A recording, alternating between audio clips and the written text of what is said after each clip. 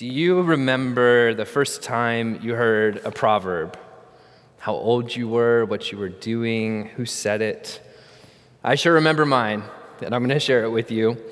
If you asked me what my great affliction was as a child, and I'm confident my parents, if they're watching, would fully agree on this, it was boredom. I got bored really, really easily growing up. And sometimes that boredom led to really good, productive, incredible things like climbing really tall trees and digging really big holes, reading a book, helping my parents. And sometimes it led to stupid things and tragedy, like the time my sisters were watching a movie that wasn't getting my interest at all. I was getting pretty bored. And admittedly, I was looking at the back of their heads and saw their hair and started to wonder what Vaseline would do to their hair. What would it look like? What would happen? So I found some Vaseline, a great big tub of it, in my parents' bathroom. And while they were watching the film, I emptied the entire contents of the tub onto their hair, just wiping it. And then I knew exactly what it looked like. And what it does, it stays in your hair, and it may require a haircut. This is before you could, as a parent, Google, what do I do? This was the later 80s. So what happened next? Well, I'm sure you can imagine. There was screaming, tears, parents, terror, and as people came running into the room in response to my sister's screams, I distinctly remember one of my parents' friends who had been over for dinner. They proclaimed this statement loudly over the room while locking eyes with me. Try not to lock eyes with any of you as I say this. And proclaiming, "Spare the rod, spoil the child." That's Proverbs 13:24. Well played, parent, friend. This was my introduction to Proverbs. Needless to say, as a kid, I wasn't very impressed with this book. Yet, it is a very impressive book, a book that has withstood time and continues to speak wisdom into our lives today. Today, we kick off a series of lessons from the Proverbs that stand the test of time. Before we dive into them over the next couple weeks and the one today, there's a few things to remember about the Proverbs. The first is that the wisdom written in the book of Proverbs endeavors to assist the Christian in maturing into wise people. And I'll add in really particular ways, really practical ways. For example, in Proverbs 1, we read that wisdom tells us that if someone invites us to help them murder someone, we should say no. The book also assumes that the reader wants to learn from other people and from the past, that we come to this book with a learner's attitude, not going to Proverbs to back ourselves up or to prove someone wrong. We're supposed to come to Proverbs with a desire to grow. And Proverbs is a collection of individual sayings that are often mysterious. Why? Likely as a strategy designed to reel us in and get us really reflecting on its wisdom in our lives. I remember as a kid, I would say, "Hey, Dad, can I go hang out with so-and-so and do this and that?" And my dad would never really give me a straightforward answer. He would usually say, "Well, son, show me your friends, and I'll show you your future."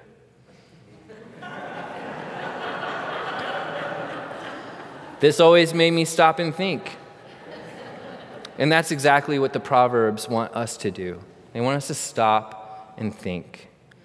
This morning, we'll be reading Proverbs 1:1-7, which gives its own introduction to the book. But before we read it together, let us pray.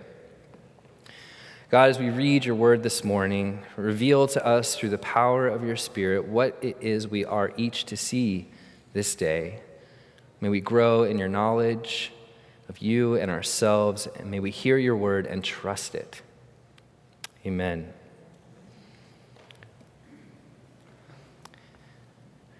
The Proverbs of Solomon, son of David, king of Israel, for learning about wisdom and instruction, for understanding words of insight, for gaining instruction in wise dealing, righteousness, justice, and equity, to teach shrewdness to the simple, knowledge and prudence to the young.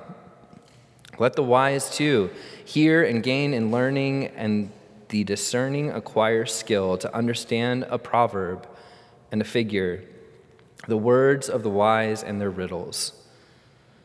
In the passage in particular that we'll be studying today, the verse, "The fear of the Lord is the beginning of knowledge. Fools despise wisdom and instruction." This is the word of the Lord. Thanks be to God. The fear of the Lord is the beginning of knowledge. What does this mean? Are we truly supposed to be afraid of God, like the way we fear the unknown? Or maybe an encounter with a wild animal in a nature hike? Well, let's look at the word in its context. In the Hebrew, this word for fear is yirah. This type of fear is better described as awe or reverence, rather than being afraid. So when we read fear of the Lord, we can think of that as reverence or awe for the Lord. Let's also look at the word translated as knowledge. This is the Hebrew word da'ath, which denotes knowledge or understanding in its highest sense, true wisdom, and even obedience to the Lord. Taking these definitions into account, we might say that Proverbs 1:7 can be read this way: true wisdom begins with the awe of the Lord. What is wise? To first and foremost root ourselves in the awe of God.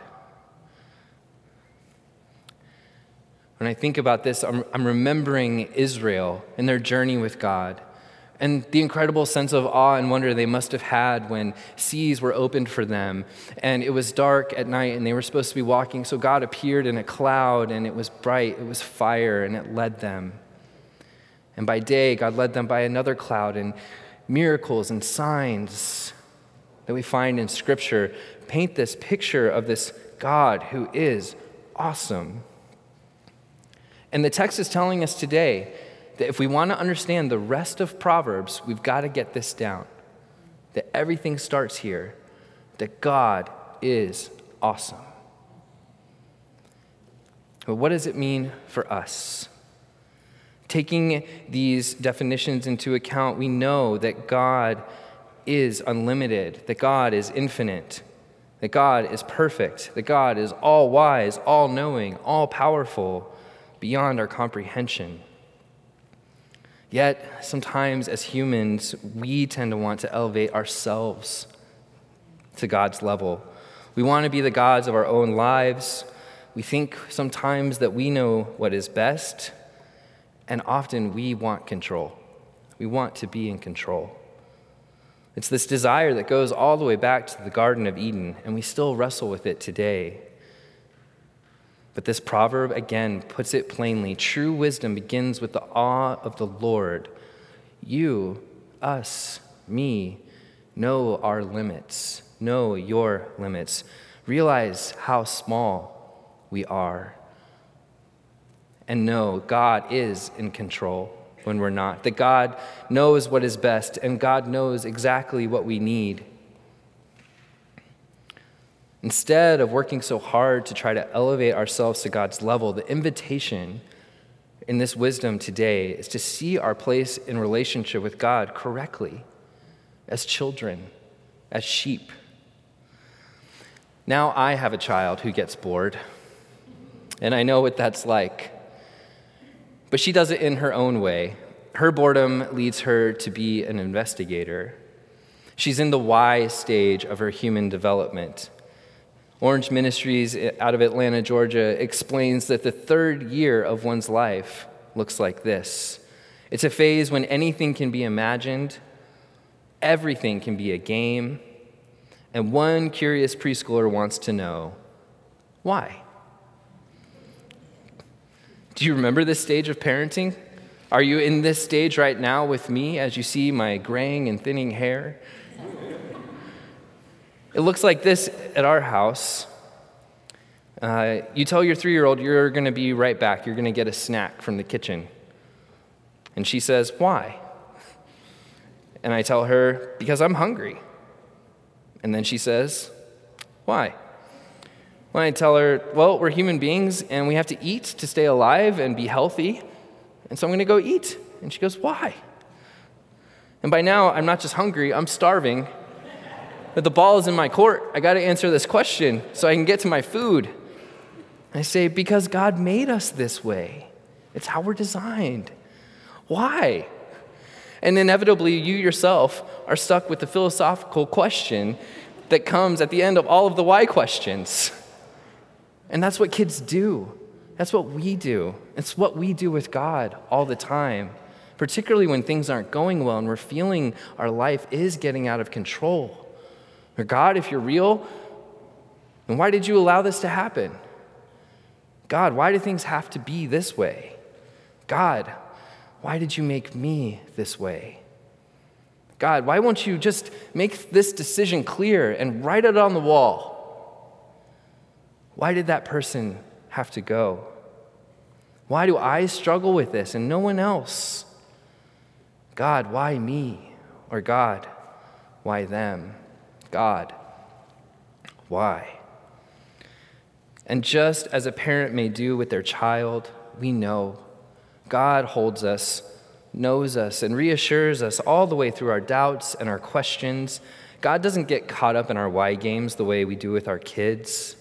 God, fully wise, fully loving, doesn't bat an eye. He just keeps holding us and loving us through them. And here's the thing, God knows the answers to all of those questions. He knows them really well. And God lets us know when we're ready. And that's God's wisdom. See, we can see the wisdom of letting ourselves be children with our awesome God. And beyond that, Scripture invites us to see us part of God's pasture. We see this language in Scripture a lot, that we are sheep.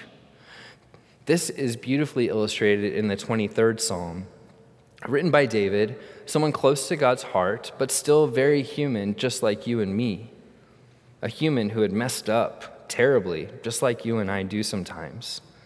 But in his writing of the 23rd Psalm in particular, we can see where his awe of God and his dependence on God has shown his growth in knowledge and wisdom. Let's take a closer look at it together. "The Lord is my shepherd." Out of the gate, David has put himself in the right spot after God. God first, us second. God leads us. God tends to us. God is responsible for our lives. And as God's sheep, we don't have to worry about our lives. God holds our lives in his heart and in his plans, giving each of us a particular call, a thing to do, a reason to be here, to glorify God and to enjoy him. Next, the psalmist says, "I shall not want." You can do a whole sermon on contentment. You've probably heard them. What is contentment? It's a state of happiness and satisfaction. As God's sheep, we can find contentment, satisfaction, and rest in what God provides and has provided for us. God knows what we need. As God's sheep, we can trust that. He makes me to lie down in green pastures. He leads me beside still waters. He restores my soul. We can rest. It's not all on us. And maybe you need to hear this morning. It's not all on you. There's a rhythm of life with God that includes stopping by refreshing water, soft, lush earth beneath us, supporting our weight and reminding us that we are made from it. God leads us to places to catch our breath. As God's sheep, the rhythm and pace of our lives is sustainable because our shepherd guides us to stop and rest. He leads me in paths right paths for his name's sake. God sends us in the right direction. God's not trying to mess with us and confuse us. God doesn't lead us to anxiety. God doesn't lead us to places of fear. God does not guide us without a plan in mind. God leads us into goodness. God leads us into thriving, into places of rest. As God's sheep, we go God's way, into the full and abundant life that Jesus talked about so much. Even though I walk through the darkest valley, I fear no evil, for you are with me. Your rod and your staff, they comfort me. Y'all, God is our ride or die. All in, through the thickest of the thick, through the worst losses and pains our lives will bring us, we are held securely by the crook of God's staff. God's love for us is strong. As God's sheep, we don't need to fear what is ahead of us, even in death. We don't. Now, your rod and your staff, they comfort me. This was the passage that, as a kid, made me not like this book, because it's the same rod and staff referred to in Spare the Rod, Spoil the Child. So I had to do some extra research on it.